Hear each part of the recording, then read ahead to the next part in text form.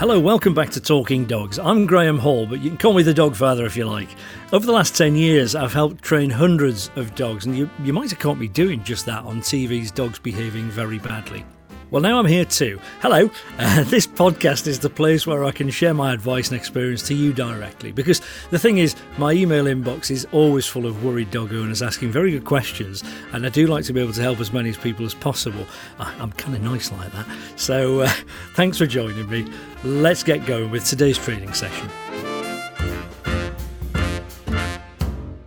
Barking can be the absolute bane of a dog owner's life. Potentially cute in short bursts, but it can be a real headache when it becomes incessant. Now, I always feel there's a difference between barking for attention and barking to make things go away. And I had a look at the former in last week's episode. So today I want to think about the other scenarios where your dog might really be trying to tell you something. So let's try and get into a dog's head. Now, whether we're talking about barking at the telly or the window or whatever it is, the point here is I bark and I bark and I bark and it goes away. Okay, so let's use the classic dog barking at the postperson example of this. So we've all sort of seen this one. Postperson Patricia comes walking up the path, and you and I know what she does for a living, right? But the dog doesn't. So he then decides to repel the intruder. So he barks and he barks and he barks, and he's fully expecting that he's going to get rid of this person. So what does Patricia do? Well, she obliges, of course. She turns on her heel and she runs away. Well, all right, you and I know she's not really running away at all. She's getting to the next house. But your dog says, right, that's you going, so the barking worked. So it's a pretty simple thing. In psychology, there are some really basic sort of principles, and one of them is any behaviour that feels rewarding increases. And sometimes we kind of get the wrong idea about that. A reward isn't necessarily a treat. It's anything that feels good. So you can see where I'm going with this, can't you? As far as Fido's concerned, he barked, postwoman Patricia went away, all good, thank you very much, I'll do that again, right? So I bark, she goes, I win. Marvellous. Now, if you could talk to him in doggy language and say, no, mate, you've misunderstood. You've jumped to the wrong conclusion, right? She was going to go anyway. She was. I'm like, watch, look, she's going from house to house. That's what she does, right? He would still say, no, I think you'll find I barked, she went. What part of that don't you understand? Because dogs are pretty logical. So the problem here is we can't take away the reward, the nice feeling he gets from watching Patricia apparently running away from him. We can't stop the postperson from leaving. And if you tried, it would probably be kidnapped, so I wouldn't advise that. So what do you do if you can't take away the reward? Well, you've got to make it feel more uncomfortable than the kick he gets out of seeing her go. So you've got to tell him off in the right way. And it's a similar sort of thing with the telly. So we know that advert with the cat is going to end in about 20 seconds because they're not very long, are they, the adverts? He barks and he barks and he barks and he barks. There's a cat in the room. There's a cat in the room. Right, get rid of the cat. Get rid of the cat or the dog or whatever it is, right? 20 seconds later, it's gone. So I bark and I bark and I bark, and the magic cat that appeared on the screen in the corner has now gone away. We can't really stop that cat going away. And it happens on certain programmes. So, for example, I don't watch Coronation Street, I've got to be honest, so it maybe this is still the case, but there was always a cat on a roof, one of the terraced houses. And as soon as the Coronation Street music came on, loads of clients used to tell me their dog would just go bananas because they knew what was about to happen next. You know, so it was da-da-da-da-da-da. It's like, here we go, anyway, 3, 2, 1, rah! And their dog would be barking before the cat appeared. And sure enough, every single night, the cat would disappear again. It's probably worth noting, actually, while we're talking about the telly, that some dogs definitely do watch the telly, definitely get it. And other dogs don't seem to even see it. So when I had the two Rottweilers, Axel and Gordon, I can't remember Axel in all of his life ever really watching the telly. He just didn't seem to see things that were going on there. But Gordon absolutely did. And he wasn't a problem with the telly, which was great, but he was intent. He'd just sit and watch the telly, and you could see him watching things go from left to right and that kind of thing. And then the very first time I was on the telly with Dogs Behaving Badly, as it was then called, he was hilarious because he was sat between me and the telly. My voice came on the telly, and he looked up, and there I was talking, and he looked at me, and he looked at the telly, looked at me, looked at the telly, and walked out the room. It's like, this is just too weird. My brain can't cope with this. There's two dads in the room. Bless him. So if you've got a dog barking problem like this and you can't take away the reward, the kick that your dog gets out of it, the obvious question is, well, how do you fix it?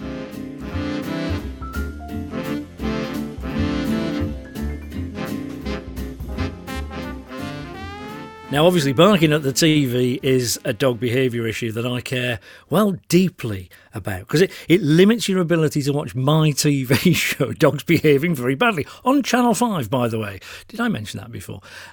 So I want to do my very best to help. Now, Karen has got this very problem with not one, but 3 dogs. Hello, Graham. I'm attaching a video of my 3 dogs reacting to an advert on the television with a cat. They're making it really difficult for us to be able to watch anything on the television that has anything that remotely resembles an animal in it, whether it's an advert, film, TV programme or whatever. It doesn't even have to be a real animal, it can be a cartoon, anything. And we're continually turning the television over time and time again to be able to watch something in peace. I'm wondering if you could give us any help, please. Well, many of us have got more than one dog, and when you get a problem like this, if you're not careful, you end up like that. You know that cartoon character that's looking 2 ways at once and 2 faces looking left and right? Well, it can be a bit like that, and it mayhem just reigns then. But often, actually, the case is if you really look at what's happening, and that's the trick, that's what I do when I walk into these situations. I split it up. I'm like, right, what are you doing? What are you doing? Where have you gone? Right, you're not a problem. I can forget you. Which of you two is that? You're leading it, right? So you'll often see that there's one who's very much starting it, and then there's another one who goes, oh, really? So it's clear where you should focus your attentions. If there's one that you can stop barking where the others might follow suit, that's the way to go. Really helpful that you sent a video, Karen, because I think I can spot what's happening immediately. And by the way, if you want to have a look at what I'm talking about, what I've seen, then have a look at my Instagram page. It's at dogfather.graham, and my name is spelled Graeme. So dogfather.graham. I'll post a video there, and then you can sort of see for yourself. So there we are. We've got these 3 dogs, and it's pretty obvious to me who's starting it. So we got one dog who sort of rushes in there straight away. Not long after, within about a second, dog number 2 goes, oh, right, okay, I'll join you. And then eventually another dog sort of comes off the sofa and goes, oh, what? Yeah. Oh, right, yeah.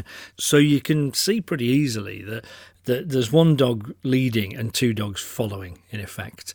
Fix the leader, potentially you've fixed the others. What you could get, by the way, is you tell the main one off, and a bit like children, you then have to sort of quickly turn to the second one and do the equivalent of like, yeah, and you, because the second one's kind of go, he's got told off, I'll try it. But try and divide your attention as best you can. So pick the one that's the main issue. So while we're on the subject of who's leading and who's following in all this, what often happens is that humans try and fix this by shouting. And if it doesn't work, they'll shout a bit louder. And this usually happens from the sofa because you're watching the telly, right? Well, that seems perfectly natural, but actually it's not a natural leadership position behind. The dogs have rushed forward. They're leading the fight, getting rid of these intruders from the magic screen, and you're in the background bringing up a rearguard action, also barking.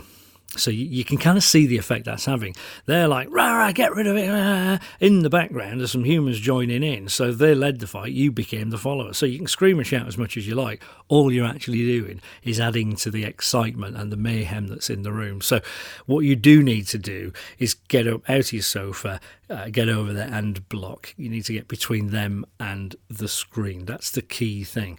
They can then see that, oh, blimey, right, you're telling me. Most dogs don't take no for an answer very quickly because they're kind of desperate to get rid, and they've done this hundreds of times. It always works. So they'll sidestep your legs. It's like, get out of the way, left and right. So all you need to do is calmly, but very swiftly, re-block, so move them. No. No, You could use a command for this. If you do, I'd choose one and stick to it all the time. There's no magic word that I could give you that's going to work, but something nice and clear like no, or stop, or even calm down. Whatever comes naturally that you're going to repeat, because that will make it consistent. That's what I'd do. So the next bit is what you do when they calm down for a couple of seconds, or even it doesn't even matter if the thing has now gone from the screen. They simmer down. Whereupon we usually, because we've now worked ourselves up into a bit of a frustrated state, the best we do is normally bite our lips and go, "Yeah, dog," right? Wrong.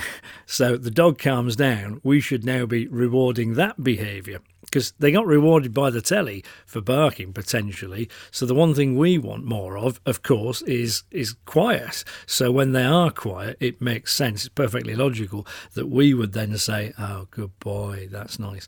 The problem is, it's logical, but it's not how our emotions work. We're not actually in a place where we're thinking, "Oh, that's lovely, I love you again." We're still thinking, "You dog."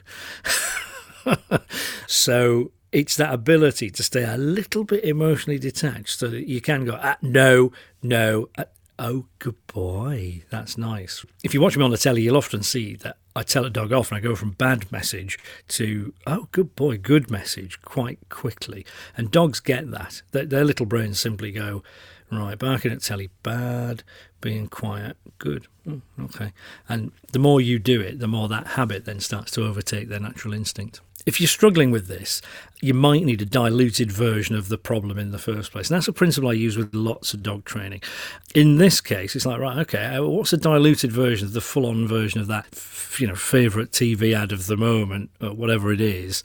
Well, you could record it so you can play it again and again in training. You could turn the volume right down so it's very low, or if your dog's more triggered by the visual side of it, you could turn the darkness down on your telly, the brilliance, whatever.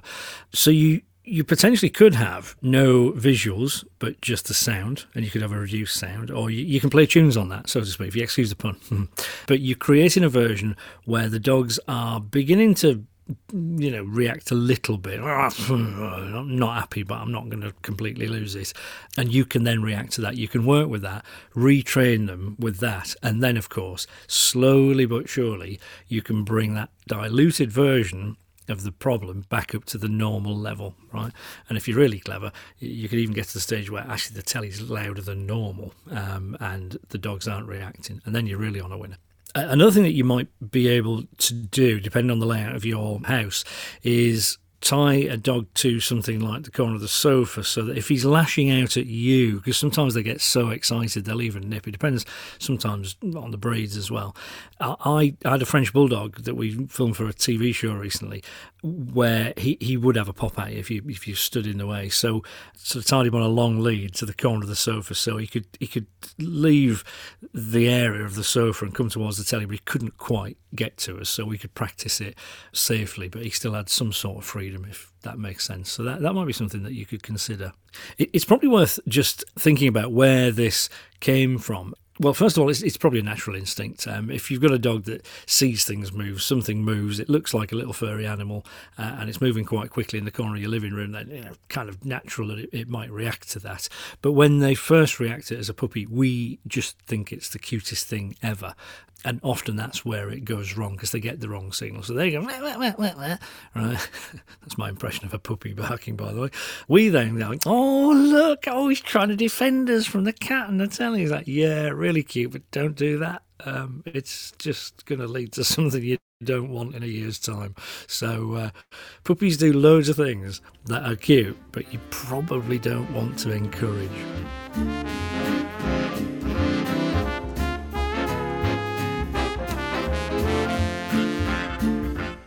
The TV is a common example of something a dog might bark at in the house, but there are lots of distractions outside too, as Alice in Australia has found out. Hi Graham, I walk my neighbour's 4-year-old English Cocker Spaniel and he won't stop barking when a tram drives past.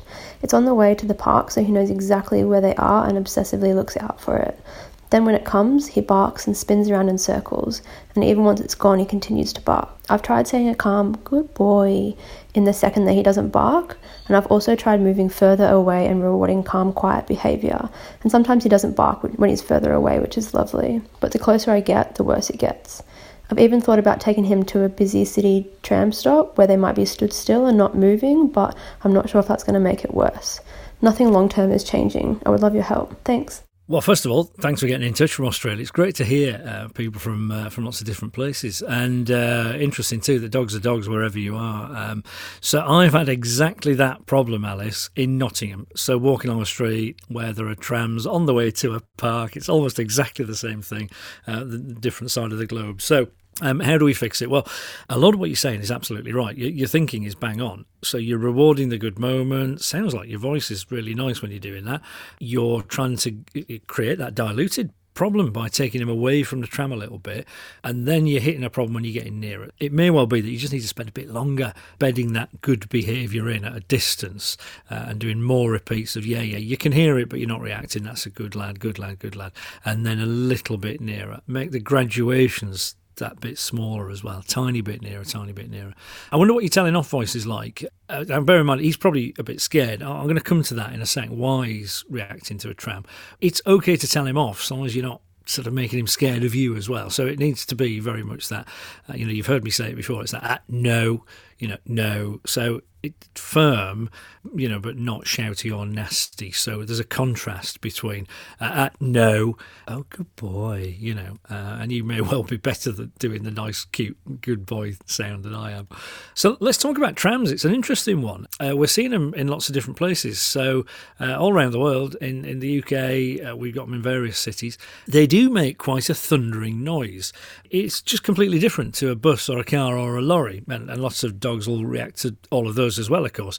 But they also send quite a vibration through the floor, and dogs are more sensitive than us. They're not wearing shoes like we are. So as far as he's concerned, it's an earthquake, There's this sound of thunder, it rumbles, it gets louder and louder, you can feel it through the floor, bad things are happening. And in nature, that would be telling an animal that you better take cover, there's something bad this way comes, And of course, he's learnt to associate that with the thing that looks like a tram coming towards him. So our best hope at convincing him that, no, it's fine, it's a mode of transport, mate, it's okay, it is for us to act in a sort of fairly normal way. We need him to understand that, yeah, on the face of it, it's a bit scary, but it's okay, really. So if you're acting in a way that suggests, oh, cool, here we go, there's a tram again, then that's not going to do it. It needs to be nice and, keep upright, check your body language, right? If you look like you own the joint, like the Queen of wherever walking along, you're halfway there, sort of thing. Here's a thought as well. If that vibration is coming through the floor, if you walk him on grass nearby, you're going to reduce the effect of that vibration. So that's a crafty way of creating a diluted version of a problem.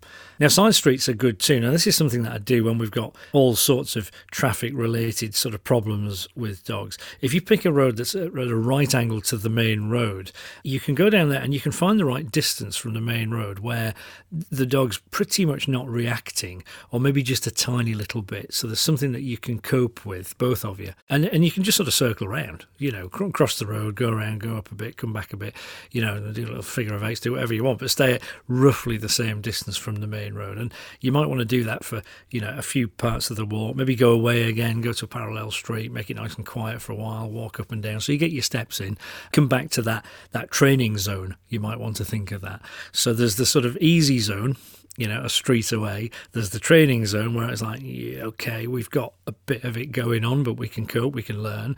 And then you've got too close, the danger zone, let's call that. So operate in your training zone, get them used to it, and then as time goes on, and I mean days and weeks here probably, then you move that training zone, quite literally a car length at a time, probably nearer to the main road, bit nearer, and you'll get there in the end. Because the opposite is that you just go to that main road and just try and train him, and he can't think straight, you can't think straight. You'll have no good behaviour to reward.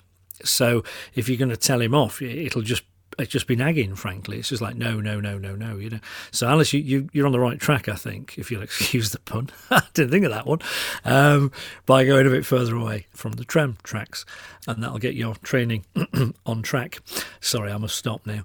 In any situation like this, what we're not trying to do is force them to face their fears in a way that's dropping them in the deep end, right? You wouldn't want to go to the tram station and see them all rushing around and all the rest of it, but you might want to see a tram that was stationary and get him used to the sight of it with none of the other stimuli going on.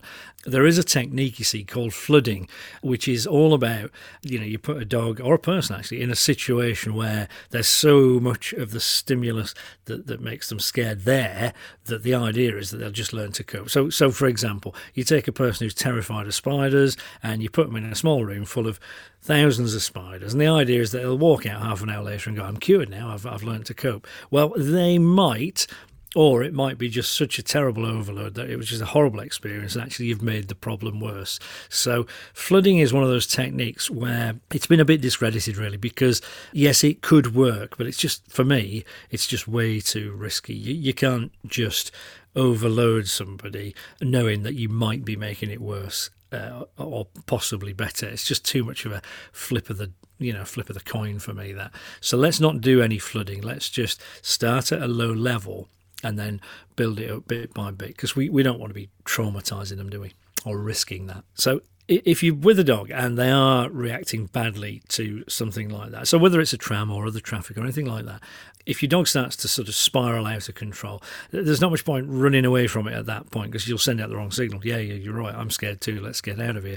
All you can do is carry on as calmly as possible, but sort of say to yourself, okay, note to self, this was too much. I've tried too hard, I've messed up. Next time, let's start at a lower level of intensity, yeah? But while it's going on in that moment, really all you can do is ride it out. It's a bad experience. There's not much you can do about that. So it's just like, right, put this one down to experience. Your panic and anxiety will only add to theirs. Well, there you go. That's it for today. If you're still with me and you've got a cheeky little dog you need help with, well, why not send me an email or a voice note? You can get in touch at talkingdogs@avalonuk.com, and I'd love to be answering your questions soon. I'll be back here next week, but before then, do rate, review and subscribe to the podcast, and you could even pass on your newfound wisdom to anyone who listens when you're out on a dog walk. So look after yourself, your loved ones, and of course, your dogs. Bye for now.